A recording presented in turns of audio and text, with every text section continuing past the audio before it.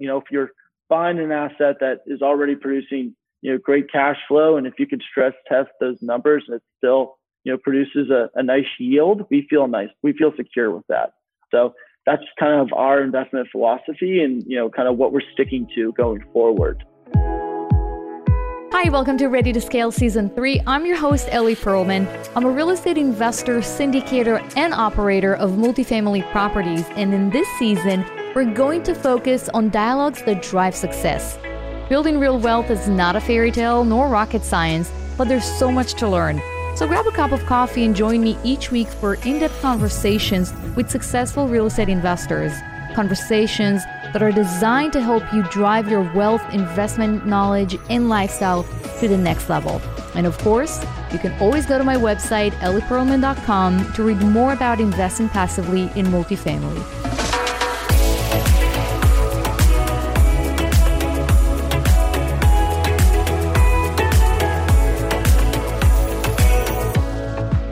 Hey everyone, this is Ellie Perlman, and today I'm speaking with Peter Powers. So Peter is the VP of Acquisitions with MPI Family Office, and we met on one of the forums, the family office forums. I think it was about 6 months or 12 months ago. It's kind of hard to tell with COVID when that happened. He's involved with underwriting and asset management, and he holds, a bachelor degree in entrepreneurship and real estate from Florida State University. I would like to welcome Peter to the show. Hey, Peter.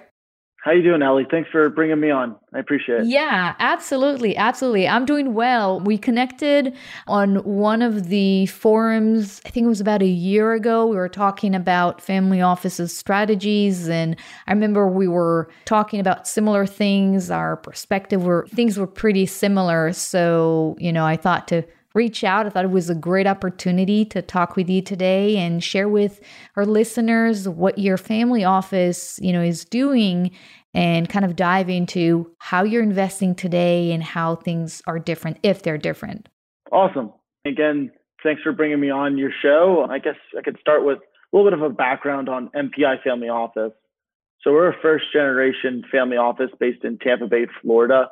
We started in the healthcare sector. So we still have healthcare clinics all across the western part of Florida. We transitioned that a number of years ago. My uncle and father transitioned that to get into more generational assets. So we saw real estate as the way to get that done. And from there, we started, investing in multifamily, self-storage, and senior housing. So we have a pretty nice portfolio of, all those assets, about 4,000 apartments, 1,000 self-storage units, as well as 500 senior care beds all across the country. So we again started a number of years ago, and we're looking for, something to, kind of transition to really, bring us to the next level. So we formulated our family office. So we have our own in-house tax team, our own consultants, associates and such. So we take that and, again, build up a portfolio of income producing real estate assets. That's great. And we were talking before we hit the record button. You guys are basically investing with other family offices. That's your main investment, strategy. Just collaborate with other family offices, and then together you're purchasing assets. So, you have a pretty good understanding of how the family office sector is, assessing the risk today when it comes to investing in real estate. Has anything changed in the type of assets you're looking into or how you're investing? If I asked you the same question a year ago, before COVID was present in our lives? Yeah, so I'm going to answer your first part of your question. So with a lot of family offices, and I don't want to speak for others, but a lot of them that I've spoken with agree with, we look at wealth preservation with income generation. So, you want to preserve the capital and assets that you have, but you also want to produce cash flow. And we think real estate is a great asset class to get that done. There's various different types of real estate, but our three main food groups are multifamily, self-storage, and senior housing. And we think those are, awesome. They cash flow well and they're very resilient. To answer the second part of your question, so, before COVID, pre-COVID, we were involved in those three asset classes, but it kind of forced us to relook at it. And, we still like those asset classes, but what can we change? And, I would say biannually, we'll go over our criteria in terms of those asset classes and what we're seeing, depending on the market. And the biggest change that we've seen since last year is we're starting to really dive deeper into and start to build a bigger platform of tax credit multifamily deals.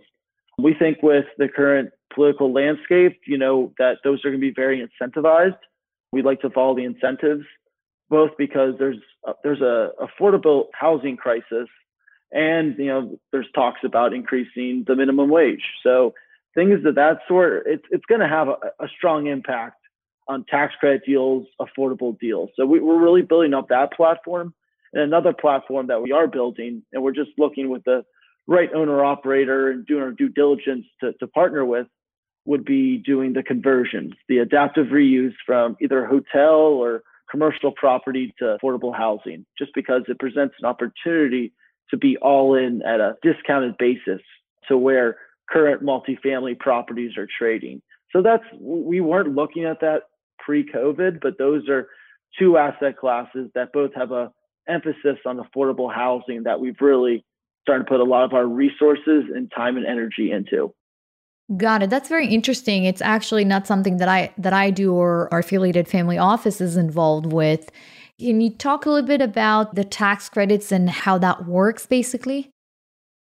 Yeah. So as a way to incentivize affordable housing, I think it was 1980s. I think it was during the Reagan years, they came out with this LIHTC, low income housing tax credit structure, where essentially they would divvy it up amongst states, and the states would give money to different developers, different companies that would essentially take those tax credits, sell them to investors, and fix up a property to make it an older property, a little bit newer, have newer appliances and such. And then for that, they would have to, because again, they're getting tax credits, they would have to go into a 15-year agreement with the state, which would essentially enable, they would have to max out their rents for 15 years. And after that 15 years, there's another 15-year extended use period that they would still have to keep their rents at a maxable amount. And that amount changes every year. It's based on area median income. But yeah, so essentially, if you're in areas, call it like Atlanta, where over the last 10 years, average rents in Atlanta have really skyrocketed.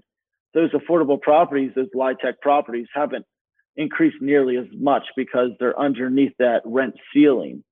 But we like to purchase these properties when they're in their last, let's call it 5 years of their extended use period. So they're, I guess, the last 5 of the 30 years. And we purchase them. A lot of times there's still room to bump the rents to max allowable. It helps us produce a nice yield. And then if we decide to hold on to the property for a long period of time, we could go through the process of taking it from, affordable to more workforce housing and increase the rents even more, or we could sell off the property to investors that want to take part in that strategy. Got it. So you're basically purchasing right before, or, around 5 years before the status changes, and you're no longer under the rent ceiling. It's interesting because I would think that actually the owner would want to hold onto the properties for 5 more years and then they can raise rent. So why would the owner sell it now, right before you can actually raise rents?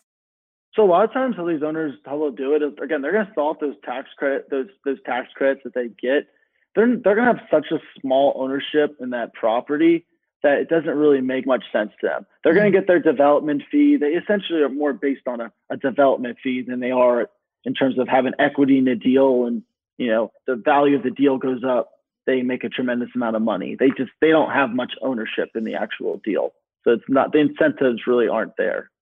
Got it. And so basically, it's an interesting concept because I'm thinking about our assets in Atlanta. We've been able to push rents pretty significantly, even during COVID. So I'm thinking, if we were to purchase any asset that I wouldn't be able to raise rents, the only reason why I would do it is basically what you're doing for the tax purposes. So you have to have enough, significant net worth that it would make sense for you. So basically, do you see it as not as a profit center, but as a vehicle to reduce your tax liability? That's mainly where it comes from, or they're still cash flowing? So usually when we purchase these properties, there's not really, those tax credits have already been sold. So we're not getting any special tax credits. What we are getting, because there's not as much capital going into these assets, is the prices aren't being hiked up as much, which enables us to get, a nice yield, a nice cash on cash. And then again, we can decide to hold on to it and do the conversion, market rate conventional ourselves, or we could sell it off. So again, we're, about cash flow, and, we're always sniffing out, trying to find where the cash flow is. And we've been finding more of those assets in the tax credit space than in the conventional market rate space. Got it. That's interesting. So you're saying that even though there's a cap on rent increases, the assets are still cash flowing. Can you give me kind of a range of what kind of cash on cash we're talking about? I'm just curious to compare that to other, multifamily assets. Yeah. So again, it's like every asset, it depends on how the asset was found. And, if it was sometimes people talk about off market, or if it was, through a broker relationship where the prices tend to be, hiked up a little bit. I'll give you an example of both. So we bought almost a 300 unit asset in Atlanta tax credit deal middle of last year.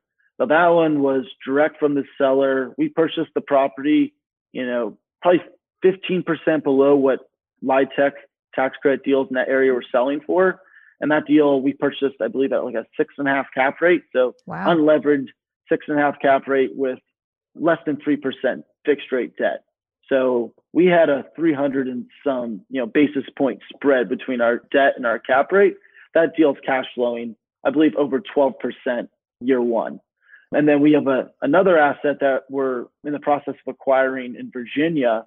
That deal was through a broker relationship. The price didn't get hiked up as much, but that deal we're going in, that's probably going to be day one cash on cash rate around 7.5, and probably gets up to about 8.5 by year three, which is still, a nice yield in a very low yield environment. So we're still excited about that. It's in a great area. There's nice retail and such in the surrounding area. So we feel very comfortable about the property. And then again, it's going to be great on the back end of the deal when we look to sell it, because the potential end buyer can, switch it to, from affordable to workforce. That's very interesting. And it's interesting that you're able to purchase those assets at a higher cap rate, because right now you probably see it the way, it's the same. We kind of work and play in the same, environment where there's so much capital out there right now. All the firms in the family offices and investors that did not deploy their cash last year because of COVID. Now, they're sitting on a lot of cash, a lot of, dry powder, and there aren't that many deals. We're recording this, it's February 3rd. There aren't many deals right now. It's the pipeline is pretty thin. And so it's even harder to get deals these days because the cap rates keep compressing and the groups are willing to get lower returns because it's better for them than to have those tens of millions of dollars still sitting in the bank or on, short-term notes. What do you think about that? How does your family office, try to kind of maneuver around this issue? Yeah. So, in terms of sitting on capital and investing money, okay. Yeah. So something that we look at is you got to look at also the macro picture. So I believe right now the U.S. government, I think there's about $157 trillion of unfunded liabilities. So you look at something like that, right? And there's essentially two different ways where that could go. Either they're going to, increase, the age on some of these programs like Social Security and some of these benefits they give out, maybe, make the criteria a little more stricter where there's not as many people getting those. So they don't have to fund those liabilities. Another way of doing it is through inflation. It's through debasing essentially the liabilities and inflating that away. So, and we think it's going to be the latter. And if they do that, that means we're going to have, I don't want to call it runaway inflation, but we're going to have a good bit of inflation. And historically, a lot of that goes to assets. So whether it be stocks or whether it be real estate. And, again, our cup of tea is real estate, and we definitely see that as what's going to happen. So, we are sitting on a good bit of cash, but, we are still actively looking for deals. And again, we work with owner operators all across the country where we do, co-GP investments. So yeah, there's definitely not as many deals out there as, let's say, a couple of years ago, given the uncertainty in the market, but we do have, probably 30 or 40 different owner operator groups that, we stay in touch with. A few of them are coming across interesting deals, and we'll review any deal. We'll give them quick feedback and let them know our thoughts and kind of help them understand, what risks we see and, kind of what we're feeling right now. Because again, specifically multifamily, we own 4,000 apartments with various different owner operators. So we have a pulse on a lot of different markets, and we have access to a lot of different strategies and ideas, because a lot of these groups have been around for multiple decades, and they have, lots of experience, and we can leverage that, on future deals as well as current deals. Yeah, and I think what you're doing is actually, it's a pretty smart strategy because you're able to see a lot more deals than any single owner operator that is focused on certain, markets or certain asset classes. You basically are exposed to all of them. And after they've looked into a deal and vetted the deal and underwritten it multiple times, if it still looks good, then you get involved. That's a pretty smart strategy. Before we started recording, you mentioned also that your family office is also providing advisory services. Yeah, so that's another thing that, we early last year started to build up our advisory side. So very much alike the Rockefeller family that has a family office, they also have an advisory side. So we started this side early last year. We call it our Circle of Wealth. So it's for ultra high net worth families, as well as established family offices and entrepreneurs with, fast growing businesses. So, MPI, we have our own in-house tax team. We also have a second tax team that we outsource to for a lot of real estate needs. We have multiple different advisors in terms of, insurance, legal, various different, advisors that a family office needs and utilizes regularly. So we opened up, it's a nice network / club that, all these different families and, fast growing entrepreneurs can kind of take a part in, and they could, leverage a lot of the consultants and advisors that we already have.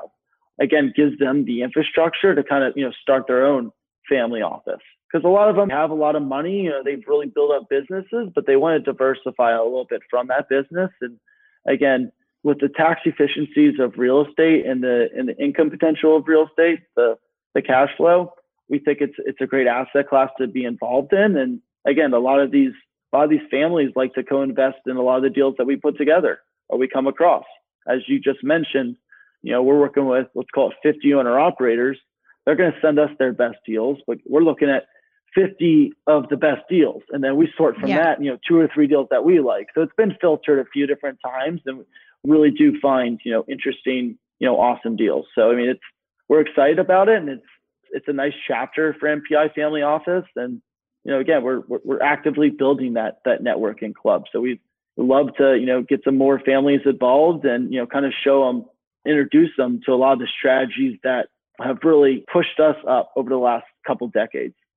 That's awesome. That's awesome. And I think that there are many people that made money in 2020. I know there has been a lot of pain for many people in 2020, but the wealthy, for the most part, got wealthier. And some of them now reach the point where they need to start, a family office. They don't know how to do it and how to kind of enter that circle and how to connect with other family offices. And I know there are all kinds of family offices clubs that I don't know how legitimate they are. If they're selling information to a third party, I personally tend to stay away from. But I'm much more interested in connecting with other family offices when there's basically no third party company that can benefit from it. So you actually know that who you're, connecting with is legitimately, successful and on the same side. A lot of these deals, we're investing a significant amount of money in these deals. So it makes these families feel comfortable. It's not just, we're going to advise you, put $1 million into a deal. When we're putting in $1 million and they're putting in, we have skin in the game as well. So yeah, again, it's definitely different. And it's, definitely something that we've been looking to do for a couple of years. And, given, kind of what happened with COVID and like you said, a lot of businesses and a lot of the wealthy did well. But again, I think they saw that, it's very, very risky to have all your eggs in one basket. So if you can diversify into different businesses, then, ultimately that's, what's going to preserve their wealth and bring in more streams of cash flow. Yeah, absolutely. I couldn't have said it better. So, Peter, what do you think is going to happen this year, 2021, from an investing standpoint? Yeah. So, an investing standpoint, we're still looking at a lot of deals. We're still meeting with groups. We have a group flying in today, another group flying in tomorrow. I'm still traveling a good bit, and we're being safe. Again, we have a healthcare side, so we're getting those rapid tests and such. Still meeting with people. We think that's a huge part of the business is, sitting down, breaking bread with different groups and really getting to know who they are as people, getting to know their experience. That's huge for us. But, 2021, there's definitely going to be a good bit of distress. Now, it all depends on if, there's more and more stimulus, if we keep kicking the can down the road. But we're already, noticing it amongst our multifamily portfolio. We're definitely, some of the properties are up 2-3% in terms of, delinquency. And again, all that money is accumulating for these residents. They're going to have to pay that at some point, or it's going to really affect them. So it's all we've been following a lot of different properties, and we're starting to see a little bit more distress. I speak with, lenders. They're not seeing as much as they expected early last year, but I think it's going to be much the same as last year, maybe a little bit better. Yeah, I mean, it's definitely a tricky market to navigate. And again, we don't have a crystal ball, but, if you're buying an asset that is already producing, great cash flow, and if you could stress test those numbers and it still, produces a nice yield, we feel secure with that. So that's kind of our investment philosophy and, kind of what we're sticking to going forward. Got it. Yeah, that makes a lot of sense. I think, definitely I can share that this is what we see also, on assets across the board, mainly deals that we're looking at, the delinquencies are increasing. If the situation was bad even before COVID, then we're normally, we stay away. But if it's a short-term pain and we think we can get over this hump and, bring better management and manage it better, then that could be an opportunity. It's not scary just to see a big number in delinquencies. The question is why. If it's the area, very hard to change the area. If it's management, then, it's a different story, basically. And I think you would agree, over the last couple of years, the amount of deals that you've looked at, put bids out on, and you were telling me before, we jumped on this podcast, how many you got outbid on, and by a significant margin. It's not just, I got outbid, by a 1% or 2%. You're getting outbid by 5, 10, 15%. So it's either, you really messed up or they really messed up. And I promise you, you're not the one always messing up. Some of those deals are going to go really south. And again, if we're noticing it, to a certain extent right now with our portfolio, and we're weathering the storm. We're not having to, go into forbearance or anything. But some of these property owners, they're going to have to, because they were projecting crazy rent increases and their debt structure. They got bridge debt where only had a 1 or 2 year term. Well, guess what? If we missed all of last year in terms of rent bumps, those properties, you weren't able to renovate those properties and push rents up, $100, $200, 10 or 15%, whatever the number is. So if you missed a year of doing renovations, that's going to affect you when you try to, get out of that bridge loan and try to refinance. So there's definitely going to be something interesting that's going to have to happen, whether that be in some unique type of equity structure, but they're going to have to recapitalize in some manner. And I think a lot of them are just they're going to look to sell, get out of those deals and focus on the deals that are performing well for them. Yeah, absolutely. And that's probably going to be an interesting deal for us, just to see, okay, this is something that we can take care of. And that's definitely going to be an interesting, deal to look at, even though I can tell you that in some cases I see struggling assets, because the owners know that there's so much capital out there, they're not adjusting their pricings. And so, I'm looking at an asset with, I think it's 82 or 85% occupancy. It's not even stabilized, but the seller is putting it in the market at 4 cap. So it's, or 3.8, cap. It doesn't make sense, but maybe he will find a buyer that is willing to maybe take some losses in the first year or so. And I'm okay with that, but the risk has to be priced. There's a price for any risk in cash flow. So yeah, that was an interesting discussion. Thank you so much, Peter.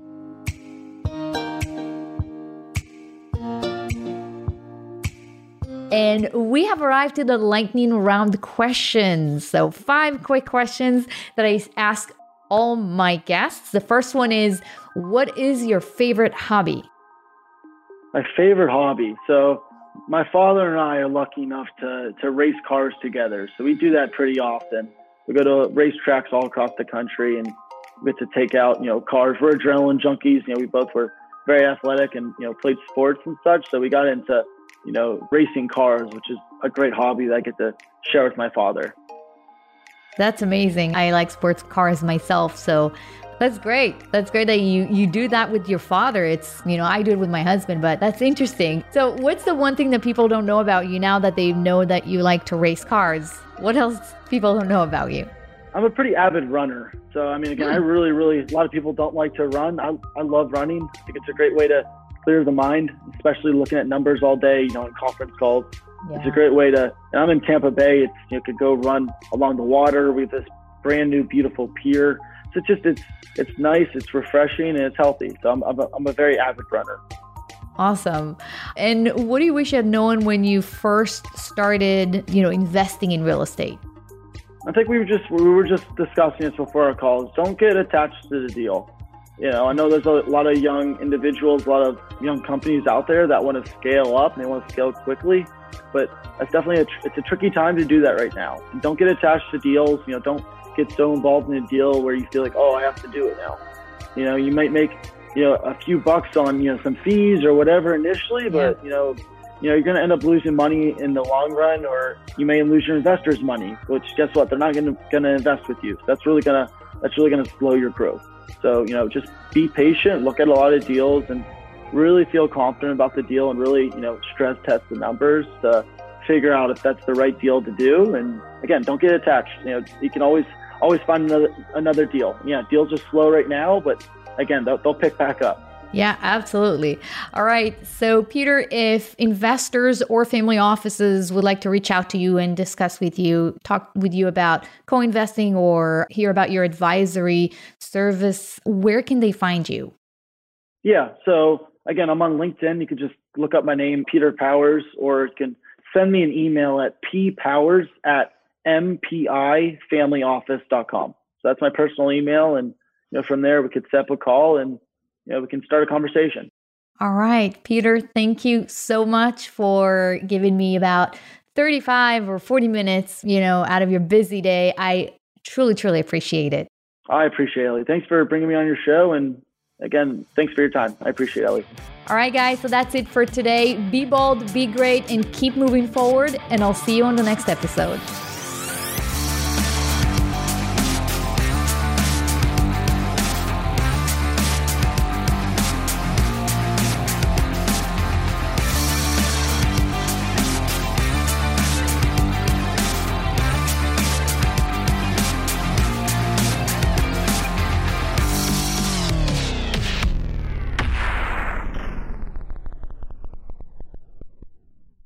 This podcast is a part of the C-Suite Radio Network.